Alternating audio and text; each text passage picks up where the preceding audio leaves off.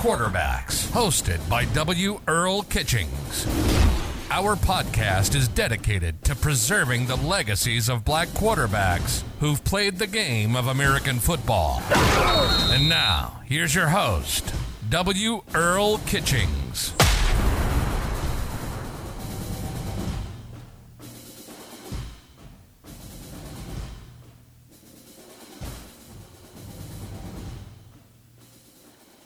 Hello. Welcome to another edition of the Forgotten Quarterbacks. And let me tell you, listeners, do we have an exciting, electrifying show for you today. Why? I'm glad you asked. Because on last Friday, I had the distinct honor of attending the first high school game of the 2023 season that was broadcasted on ESPN, and let me tell you, they picked a fantastic ball game. Why fantastic? Because in Carrollton, Georgia, which is about 30 miles just outside of Atlanta, they might want to still consider themselves as part of being Metro Atlanta, but they're a little bit outside of that border. But at Carrollton High School, home of the Trojans, the 2022 Class 7A state runner-up with a record of 14-1 last year, matched up against the Georgia Class 6A Langston Hughes Panthers, who went 15-0 last year. Ironically, these two quarterbacks from these two outstanding teams and schools finished 1 and 2 in our BIP Memorial Trophy celebration last year when we presented our awards. 1 and 2, first and second in the results of the BIP Memorial Trophy. Both teams went to the state last year. Both of these young men, ironically, threw for over 4,000 yards. That's why they were both considered the top quarterbacks, top black quarterbacks. Let me straighten that out. The top black quarterbacks at the high school level from last year. Julian Lewis, the freshman sensation from last year, now a sophomore, threw for over 4,100 yards and 48 touchdowns against senior sensation Ohio State commit Prentice Air Noland. And Air is not the nickname. That is his name, Prentice Air Noland. 4,000-plus yards, 55 touchdowns, and a state championship. They faced off in what was a barn burner of a game. I mean, and I'm going to give it to you from the Forgotten Quarterbacks perspective. You can watch it on ESPN. I'm telling you, ESPN couldn't have picked a better game to kick off the 2023 season because this game had it all. Upon arriving at the stadium, let me tell you, the stadium was buzzing. Fans packed in. A beautiful stadium there in Carrollton, Georgia, on that campus. I mean, they got it so good there at Carrollton High that they got a parking lot for golf carts. That's how they roll in Carrollton. This team, 7-time state champions, having gone to the Georgia State playoffs since 1989, every consecutive year that they've been. Langston Hughes High School, they're not even 15 years old yet. Opened in 2009. They've been around for a short period of time, but they already got one state championship claim. So here you have these two titans of high school quarterbacks playing in the first game out the box for 2023. And the fans were there. The bands were there. I mean, it was explosive. I've been to a lot of high school football games, but I don't think I've been to one of this caliber. I was so impressed with the way they were doing things at this school. They even had media credentials for the games. And I'm not talking about media credentials like some high schools or some colleges may have. They had the lanyard with the plastic sleeve with the credential. They had a hospitality room. Carrollton, Georgia, my hat's off to you, Carrollton High. Y'all did it Class A. So thinking that the game was going to start at 7, I got there with my partner a little late. We got there right at about 7. The game had already started. And when we got in the stadium, Carrollton was already up 22-6 in the first quarter. And I'm saying to myself, man, oh boy, Langston Hughes might have a lot more to handle and deal with. But before the end of the first quarter, the Panthers came back and scored, making it 22-15. And from there, they reeled off 18 unanswered points as Prentice Air Noland went to work. A young man who never lost his composure, kept his poise, and kept his team in the ball game. Kept them in the ball game. They went up 26-22 at the half, and there was a hush over Grisham Stadium in Carrollton, Georgia. Because all the noise that we heard coming in, all the buzz that we heard coming in, it got quiet when Langston Hughes High went up 26-22 at the half. And this young man utilized his running game of Justice Savage, outstanding running back, carried them. Giovanni McGee, outstanding receiver. And then that ever-potent Panther defense. What caused them to get back in the game was the speed that Langston Hughes had that Carrollton had no answers for. They had a good team. They had good size. They got a receiver on the squad, Caleb Odom. He looks to be about 6'4". He got great size. Already looks like a college wideout. But you can't practice speed. That's one thing coaches will tell you. No matter how much you may try to practice that speed that you're going to go up against, you can't mimic that speed in your practice sessions. And that's what they weren't prepared for, because the defense for Langston Hughes High was on point, and they wreaked havoc. They caused some issues against Carrollton that put them in pressure situations. It could have been a lot worse.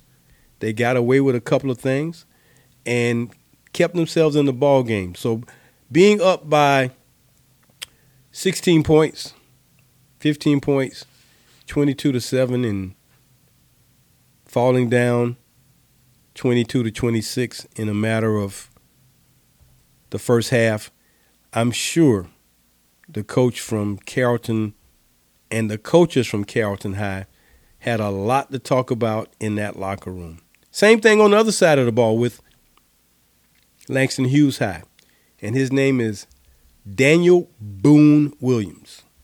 That's his nickname is Boone. I thought his name was Boone. They said, well, here's Coach. When I got introduced to him, they said, well, this is Coach Boone. I thought his name was Boone, like the Boone out of, remember, the Titans. I thought he was that Boone, but that's just his nickname, Coach Boone. So Coach Boone coached a fine game. Hats off to him and his coaches for preparing his team.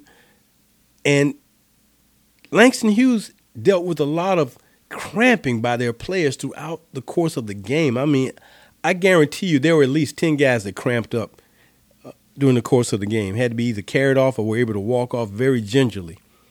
Never saw anybody from Carrollton get a cramp.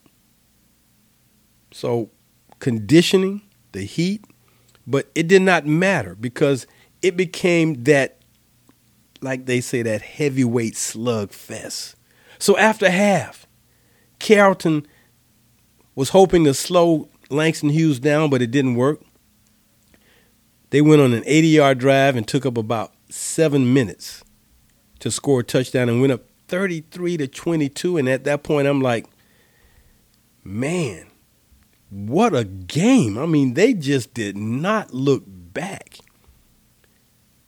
Prentice Noland is the real deal. But not to be undone. Being up 33-22, Carrollton came back and reeled off 2 unanswered touchdowns and went up by the score of 34-33. And their running back, Kamari Farmer, man, he was getting it done. He scored 3 touchdowns on the night that kept them in the ball game.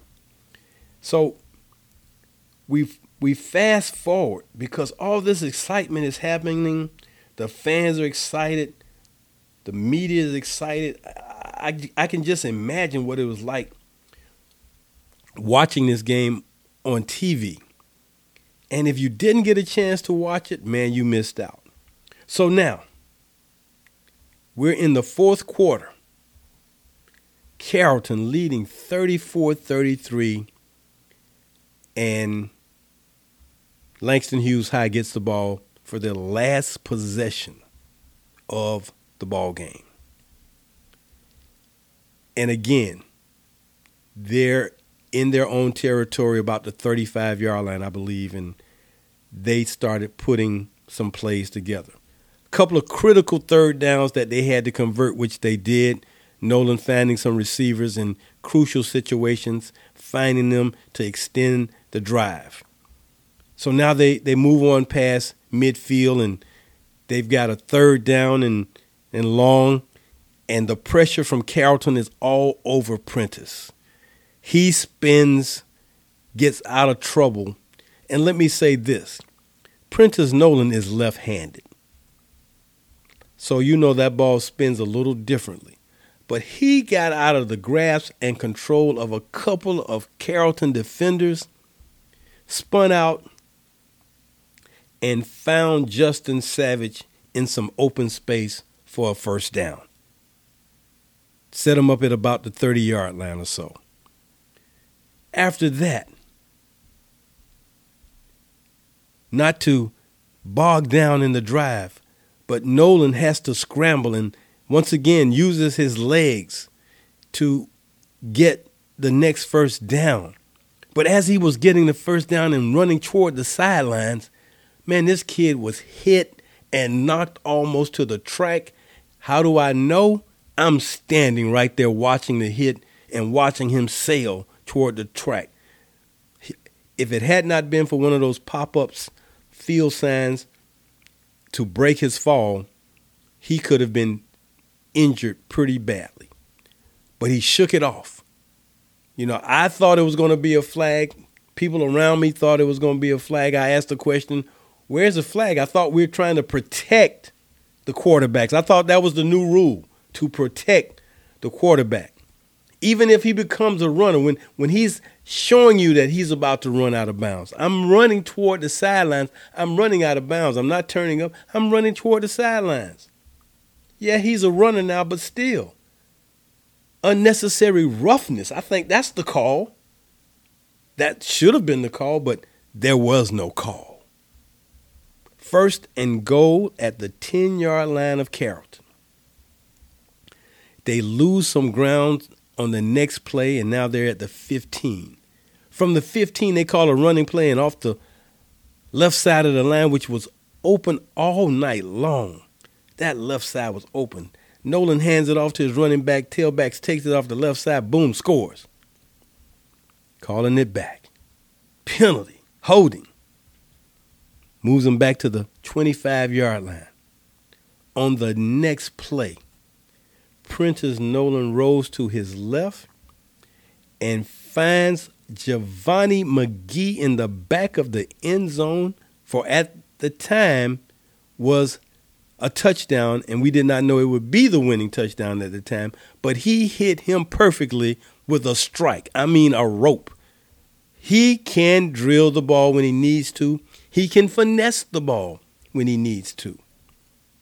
He put it there, boom, now the score is 39-34, and we're at the 1:11 mark on the field. Short kick by Langston Hughes High.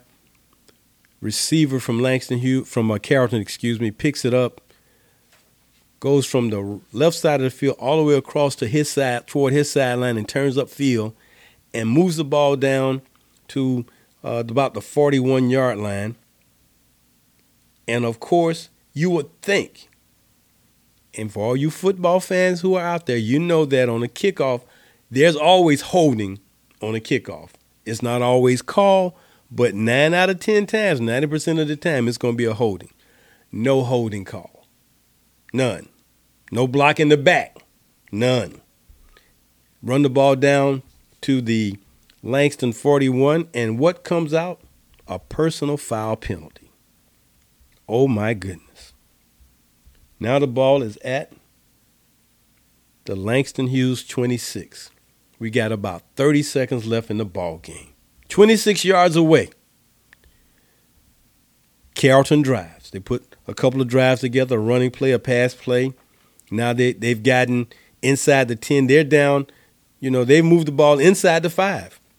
But time is against them. Time is against them. They've got a 1st and goal from the 2. 6 seconds on the clock. They fumble the ball. When they recovered it, they called a timeout. Come out of the timeout, they try to hit a receiver in the back of the end zone, pass incomplete. At that point, I thought the game was over because I thought time had expired. And, of course, you're excited. You're not watching the clock, but there were still 2 seconds left on the clock. They're at the 2-yard line. 2 seconds. Julian Lewis has driven his team in position, trying to find the score. The play is called. They called a drag route to the tight end on the right side of the line. He catches the ball, and I'm looking for him to turn upfield, and for whatever reason, as I'm looking from the opposite end of the field, across the field, the next thing I see happen, I saw the legs of the receiver just fly up in the air. Not being able to see how close he was, all I could do was watch the official on the sideline. And a guy on the sideline said, well, he scored, and I'm watching the official, and I don't see him making a motion with his arms for a touchdown, and nothing is being said. And then all of a sudden, the referee waves it off, game over, a half a yard short is Carrollton from winning the ball game. I don't know who made that tackle on that young man, but he was the hero of the night because that was a big hit and a big stop. Game over. Langston Hughes 39, Carrollton 34. What a ball game. 2 seconds on the clock. Last play, 2 seconds. It's down to that. It's critical, crucial. Man, we got to make this play happen. And granted, Kamari Farmer had scored 3 times already from the ground. I'm thinking maybe they're going to give it to him.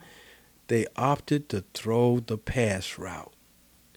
It did not happen. There was no joy in Carrollton. Prentice Noland lets you know, hey, I'm that dude. And I'm here to say that Julian Lewis, for him just being a sophomore, showed a lot of poise too. Here are the stats from the game. Prentice Noland went 12 of 21, no interceptions, 163 yards, 2 touchdowns. Not a lot of numbers, but quality numbers based on what he had to do to get things done. Julian Lewis, 19 of 30, no interceptions, 186 yards, 1 touchdown. A great ball game. 2 phenomenal quarterbacks. And what made it just that much special, again, these 2 gentlemen were picked 1 and 2 for winning the BIP Memorial Trophy, the first BIP Memorial Trophy for the most outstanding black quarterback at the high school level. That's what made this game even more special, to watch those two guys.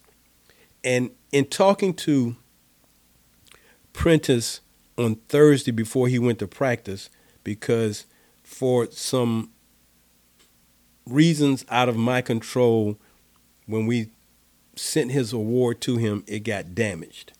So when I got it, I made a point to contact the athletic director and say, hey, I got the award. It's been redone.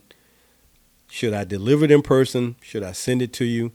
I said, because if I deliver it in person, I'm going to come up Thursday and award him with his trophy and, get a chance to talk with him. And that's what happened. I got to Fairburn, Georgia, about 3:30 in the afternoon on Thursday. They brought him over. They called him up, came over. I presented him his award. Very respectful, very mannerable, it doesn't seem like too much would faze him. But we had good conversation. And in presenting him his award, he was very gracious. And just watching his demeanor and just seeing how humble he was just made it so special. And the fact that I was able to present him his award the day before this big game, it just made the weekend. I mean, it couldn't get any better than that. It couldn't have gotten any better than that. I mean, I would not have appreciated that game as much had I been in the press box. I'm glad I wasn't. I'm glad I was on Langston Hughes' sideline, because that was so memorable. That's going to be one of my most memorable high school football games ever. And to have awarded this young man with his award, the first ever, and I mentioned that to him. I said, hey, you are the first high school black quarterback from high school level. You are the first ever BIP Memorial Trophy winner for black quarterbacks at the high school level. And I wanted him to know that he was special. He had done something that was special. And both of them, as we call our Quarterfied Back Awards organization, it's a fraternity. And both of these young men are in this fraternity as black quarterbacks forever. They don't have to do anything else. They earned it last year. They will forever be remembered and memorialized as a part of this organization, and a part of the fact that, hey, you guys wrote your name in the book. And to see them play, I'm looking forward to their season, because, hey, if they get back to the state championship, I'm going to make it a point with all the resources I have to get back to watch that game. But again, a game of two Titan quarterbacks throwing for 4,000 plus yards, both of them last year. Both of them throwing over 45 touchdowns. You got to see it. You want to witness it. And that's what we had a chance to do from the Quarterfied Back Awards perspective. And these two quarterbacks won't be forgotten because of what they did. So we're grateful that we were able to bring this to you. We'd like to thank the Anthony Lawrence Collection. They're about to open up their first store out in Baton Rouge, Louisiana. So kudos to them for being one of our sponsors, our primary sponsor at this time, the Anthony Lawrence Collection. If you went to an HBCU and you're looking for the gear to make a statement, go to the AnthonyLawrenceCollection.com and look them up. Look at their apparel menu. Call them up, email them, and get you some of that fly gear that they got. So we like to thank them. I'd like to give a special thanks to Specialty Awards here in Jacksonville, Florida, for doing our Crystal Awards for the BIP Memorial Trophy. And as always, we say to you, go to the website, check us out, quarter5back.com. Go to the website and look at our blog icon, and you'll see our newsletter, the Post Route, where we're writing up articles about black quarterbacks on a regular basis. Thank you so very much for tuning in. For my producer, director, and IT guy, Mr. Daterion Sturgill, we'd like to thank you for listening to this episode of The Forgotten Quarterbacks. And until next time, what we say, go for the bomb. Take care, everybody. Talk to you soon.